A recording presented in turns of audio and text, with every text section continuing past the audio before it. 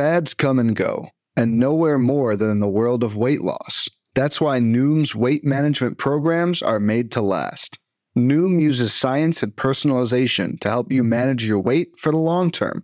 Their psychology-based approach helps you build better habits and behaviors that are easier to maintain. The best part? You decide how Noom fits into your life, not the other way around. Sign up for your trial today at Noom.com. That's Noom.com to sign up for your trial today. What is up, and welcome to another very special edition of Talkin' Pitching. If you followed me on Twitter, you know that Nick and I have been a huge fan of this guy for a few years now. He is the owner of one of the best fastball slider combinations in baseball. You can find him on Instagram and Twitter at Caleb A. Smith 12 and on Twitch at Dr_K31, Dr_K31, the one, the only Caleb Smith. Caleb, thank you so much for joining us today. Thanks for having me. We've got a bunch of questions because we've been wanting to talk to you for so long because we really just love your stuff. I mean, your fastball is elite in a lot of ways. Top 10 in active spin, 84th percentile in spin, elite horizontal movement that's really only gotten better each year. Can you talk about how that fastball has developed for you over the course of your career? I've always been the type of person that my philosophy is if you want to throw hard, you gotta practice throwing hard. So I know I'm not a flamethrower by any means, but I feel like practicing throwing hard helps with spin rate and all that stuff. I mean, I'm not super analytical or anything, but I mean that's always been how I've approached it. No, it's interesting. So was that always the case for you? I mean, do you remember the first time that you threw 90 miles per hour, for example? The first time I threw 90, I was a sophomore in high school, I believe. Yeah. Was it like a distinct moment? Like we talked to Sheffield, and he remember like going on having a tournament where it blew up, and his brother came up to him and was like, "Oh my God, man, you threw 90." Because that's obviously like a huge moment, I imagine, as you're growing up. Yeah, it was crazy because we were like, I vividly remember like this tournament. We were facing our division rivals, Brenham, Texas. And I mean, we went out there and I was throwing a lot harder than normal, and everybody noticed it. And I don't know how many strikeouts I had. I think I gave up like one hit or something like that, but we ended up winning the game. And I mean, that's really whenever I started to take off and become the pitcher that I am. Nice. I mean, like, we've been watching you kind of, elevate your four-seamer kind of dot it up and away to righties and then bury that slider down and in at their feet. It's like one of my favorite things to watch. When you came back from this injury, it seemed like there was a change in how you were locating that fastball a little bit. Whereas before, in the first couple of months, you were the top 40 in terms of just putting it in the zone over and over again. And then post-injury, it dipped down a little bit. Was this like a feel thing that happened? Was it just like some holdover with that hip injury? It was a little bit of both. It was a little bit of a feel thing and just not being able to drive down the mound. I lost a lot of power whenever I came back from that hip injury. I just wasn't the same, and it never was really 100%. So I mean, after that, I didn't come back the same, and I was kind of hesitant to get on it. So I think that hindered me a lot. Yeah, it's been rough with injuries, man. I feel so bad, obviously, in 2018. I mean, the description of your injury is like as painful as you can get, of like the lat being pulled off the bone, which is just, I'm so sorry you went through that. And then, of course, the hip injury last year. So with that in mind, right, so at the end of last year, you're saying that you weren't really feeling yourself. How's it been this offseason? How are you feeling coming out of the gate? I mean, let's say the season was going right now. Did you feel like in camp that you were ready to go and feeling like you were in 2019?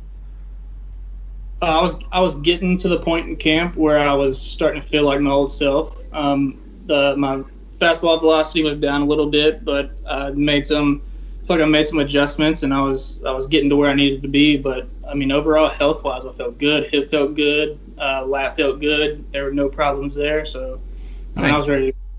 And we saw also with that hip injury, we also saw usage change a little bit, right? Like your changeup actually started dipping a bit, you start favoring a bit more sliders. I remember watching some games last year. We only threw like just a handful of changeups. Would you say that was more related to that hip injury, or more just in general your changeup feel changing, and so you relied more on fastballs and sliders? It wasn't really, the hip didn't really have anything to do with that. I don't think. I just kind of went away from it for some reason. Just it didn't have the action that I thought it used to. Mm-hmm. And so it kind of flattened out. So I just went away from it and started going fastball slider. And, it didn't work out the best for me. So. Yeah, but I mean, to your credit, it can, because I mean, I was looking at how frequently, you were elevating your four-seamer, and you have so much success doing that. I mean, you're doing that better than Charlie Morton. You're doing that better than Chris Sale at one point in the beginning of the year. You made a big jump, it seems, in elevating that fastball between 18 and 19. Was this like a conscious effort on your part, saying you wanted to start throwing up a little bit more, or was this like a franchise kind of thing? I've always been like the guy that it's really difficult for me, or it has been really difficult for me in the past to throw the ball in the bottom of the strike zone. Mm-hmm. Like I try to get it there, but naturally my ball just stays at the top of the zone, and I've always had trouble with that. When I was with the Yankees in the minor leagues, they always told me, hey, if you can't pitch in the bottom of the zone, you're never going to pitch in the big leagues. And that was their philosophy. Like, wow. If you can't throw it below the knees, you're not going to be good in the big leagues, basically. And then as time went on, the game kind of changed a little bit. Like hitters started working on launch angle. They started wanting the ball down in the zone. And so pitchers start elevating. And I feel like it goes back and forth over time with that. That's wild to me. So I just want to clarify a little bit there. You're saying you can't pitch, or you have to pitch at the bottom of the zone or beneath it. Is that just for fastballs, or is that, were they also talking, hey, you need to get your slider down there, you need to get your changeup down there? It's just fastballs. Like I don't have a problem throwing off speed in the bottom of the zone at all. It's just for some reason it's heaters. I don't know if it's lack of extension or what it is. It's just difficult for me to get it there sometimes. That's awesome. I mean, like we talk about this all the time, of course, the shift of how, I mean, you said yourself, the launch angle and everything. The game has shifted, and kind of Mike Trout was this torchbearer of being able to hit so effectively at the bottom of the zone, and then that's how you beat guys now, is at the top of the zone. And you were kind of this, I don't know, in your own way, you're saying, well, I don't do that, and you were going against the current philosophy, which actually is the right one to go with moving forward. So it was very much of a blessing that was just a natural thing for you, because clearly it's successful, and you have this fantastic fastball because of just that natural ability to keep that up. But it's really, really cool that we don't hear that enough, Fast, just about the Yankee philosophy back then, as you got to keep it low. And obviously now it's changed. They're big on four seams at the top of the zone, and mm-hmm. I feel like every organization is really. But yeah, it was like they basically told me, if you can't pitch at the bottom of the zone, you're never going to pitch in the big leagues for us. And like I was shocked, but it really made me focus on working down in the zone. But I mean, I always, even in the minor leagues, I always got pretty good swing and miss on fastballs elevated, so I didn't see what the problem was. Right. It's actually really refreshing to hear you say that too, because I feel like it's frustrating to hear organizations try and take a mentality and put it on a pitcher, as opposed to realizing that every pitcher is a different human being. And it sucks to know that in some alternate reality where swing planes aren't lowered, you're struggling to try and do that. And it's like, the pitcher that you are is a guy who, elevates super well. So why don't we just let him do it? Do you feel like the Marlins are a kind of organization that just kind of like embraces who you are as a pitcher, or is there a mentality that they want you to kind of pursue? Oh no, they definitely they let you be who you are. Like if you're a sinker guy, they let you throw your sinkers. They want you to pitch to your strengths, but also work on your weaknesses, strengthen your weaknesses. So, I mean, like a guy like Sandy, I mean, he's a big, his sinker's disgusting, but he also has a really good four-seamer too. So they want him to not still throw it. They want him to still throw a sinker, but they also want him to work more four seams up in the zone too. So they're trying to get him more towards that a little bit. But I mean, they're not trying to change him. So going back a little bit to the the Yankee versus Marlins thing a little bit. First of all, I find it hilarious. They trade you away for essentially Mike King and some international money, and then like a week later they decide, okay, we're going to throw high fastballs now, because this was 2017 going into 18. I mean, it's so crazy how recent that was. And we've been talking about the Blake Snell blueprint as Fast and I talk about it, like high fastballs is the way to go. We've been saying that that was in 2018 when we were saying that. So it's blows my mind that that's the kind of stuff that you met in 2017. And outside of just like the general pitching philosophy, where would you say analytically between the Yankees and the Marlins, did you see like a major shift? Was the kind of the clubhouse just generally different, or was it just kind of more of the same of you? Cool, I'm here to pitch. I'm really comfortable here. It was just more the same. I mean, I was comfortable both places, but I mean, I had more of an opportunity with the Marlins. But analytically, I feel like it's the same. I feel like they saw the same things out of me. There's just, I think, the Marlins valued it more than the Yankees did at the time. Yeah. So you talked about Sandy Alcantara with that kind of fantastic sinker. Are you guys like constantly working with one another, or do you guys share grips with one another, or are you like, what's that kind of relationship like? I mean, you guys have a really, between him and Pablo Lopez and Jose Urena and Jordan Yamamoto, you guys have a really exciting young core group of guys there.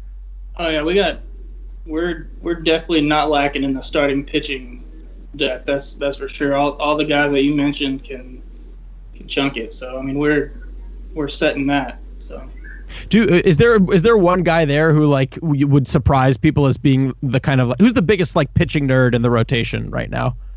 In the rotation, I don't know if there's a big pitching nerd in the rotation. I would say, on the staff, Adam Conley is really analytically, like he knows his analytics and everything. So. That's a good story of someone who, I remember when he first came up, we were very excited about him, transitioned really well into being a reliever, fastball slider combination. You see this stuff. I mean, it's a very young core, as you were talking about before. And don't forget Eliezer Hernandez, Fast. He's your boy too. Yeah, I do love Eliezer Hernandez. I do love him. He has a lot of ride on his fastball. He gets a lot of swing and miss on his fastball too. Oh yeah. Oh yeah, and the slider is fantastic. Yeah. I love that slider. Looks like he's throwing a wiffle ball. Right? Yes. It's crazy. It's nuts. So we're really excited, of course, to just kind of see how the entire team develops. As far as the kind of the veterans of the group, I mean, I would imagine Jose Urena is that kind of person. And did you feel when you came to the Marlins that there was someone that kind of took you under their wing and really gave you some memorable advice? No, not really. I mean, Jose pretty much keeps to himself. He's more of do as I do. Like, he's a leader by example. He's not very vocal. I mean, but if he needs to, he'll get on you. But I mean, he's super quiet. He just goes about his business, and that's what I really like about him. He just keeps his head down and he goes to work. And I mean, whenever I first got to the Marlins, Dan Straley kind of took me under his wing and helped me out, and pretty much a do's and don'ts of the big leagues. So I would have to say he helped me out the most so far. Dude, I don't know if you've seen, but he's been crushing it in Korea right now. Yeah, I saw a couple of highlights from him. I'm glad he's doing good over there. Yeah, that slider's working. Yeah, that slider is really working. Yeah. Do you? Then Nick and I, we have two kind of last questions that we really like to ask a lot of pitchers, because we could talk to you guys forever. The one on my end is like, to me, it's crazy. Like, pitchers just have the craziest memory. To me, you guys can remember just like every pitch, it seems. Do you have one pitch or sequence or what have you, be it from high school or from college or from whatever, from the pros, that has stuck with you or that comes to mind as being great or terrible? I don't know. I think the best sequence for me is I love doing it. It's a breaking ball for a strike, either swinging or looking in the zone, and change up right off of that. It's basically a guaranteed. They're either swinging over the top of it or it's a ground ball. It's bad contact. But do you have like? Oh, sorry, go on. I was saying that's probably the best sequence for me, in my opinion. Do you have like, is there a memory you have of using that against someone where it was super effective, or? I mean, I use it a lot. A lot. It's not really one that stands out, but I don't know. The one thing that really stands out to me, I always remember the guys that hit homers off of me. Wow. Right. Yeah, I understand that. And I know, like, I always remember exactly what pitch, and it's crazy. Do you find that sticks with you in the start, or are you able to just like shake it off at the end of the start and then it sticks with you for the rest of the day or something? I mean, it's not that it's like I don't know, I just remember it. It's like, all right, he got me last time on a changeup down and away. Mm. Not like it's I guess more of a learning experience than anything. Cool. And so another question we love to ask everybody is, do you have a specific mound visit that just was really stuck with you? It could be with Mel, it could be with Don, it could be a coach from high school or college, but just some mound visit that is, you know, the typical Bull Durham ridiculousness that we all hope everyone is actually talking about on the mound. I mean, I don't know if We'll bleep it out. You can say it. It's all good. So my pitching coach in college, David Pierce, walked out. All three of our starters were lefties, and all of us got drafted too. But he hated like leadoff walks, and every single one of us, like that series, walked the first batter of the game. So we had, like, somebody was warming up after the first hitter in every single game, and he, like, after both of them did it, he came out to me like the last day, and he was like, he just like walked out there, didn't say anything, just like looked up to me and just says, "You're a pussy," and he just walks back. Yeah, I was so mad. Yeah, I don't know how I'm going to bleep that out. I don't know. I'll figure it out. No, But that's amazing. So good. That's so good. Yeah. So how'd you do after that? Was it okay? Did it really work for you? Yeah, it definitely got me fired up. Yeah, I was pretty upset, pretty pissed off that. So I guess now what we have to do is, bring a sign to Marlins Park and just hold it up whenever you need it. Right? Yeah, Well, if I was allowed to say that on the podcast, so sorry about that. no, we'll definitely do a tweet out. You know, the Caleb Smith is, something if you do lead off with a walk in any of your games moving forward, definitely. Man, I mean, seriously, we've been watching you for so long, and we're so excited to whenever the season starts, we're so excited to watch you get back out there and work that fastball slider combination. It's one of our favorite things in the game to look at. So good luck this season, man. We're really pulling for you. Thank you. I appreciate it. Thanks for supporting me, and thank y'all for having me on. Our pleasure. Thanks a lot, Caleb.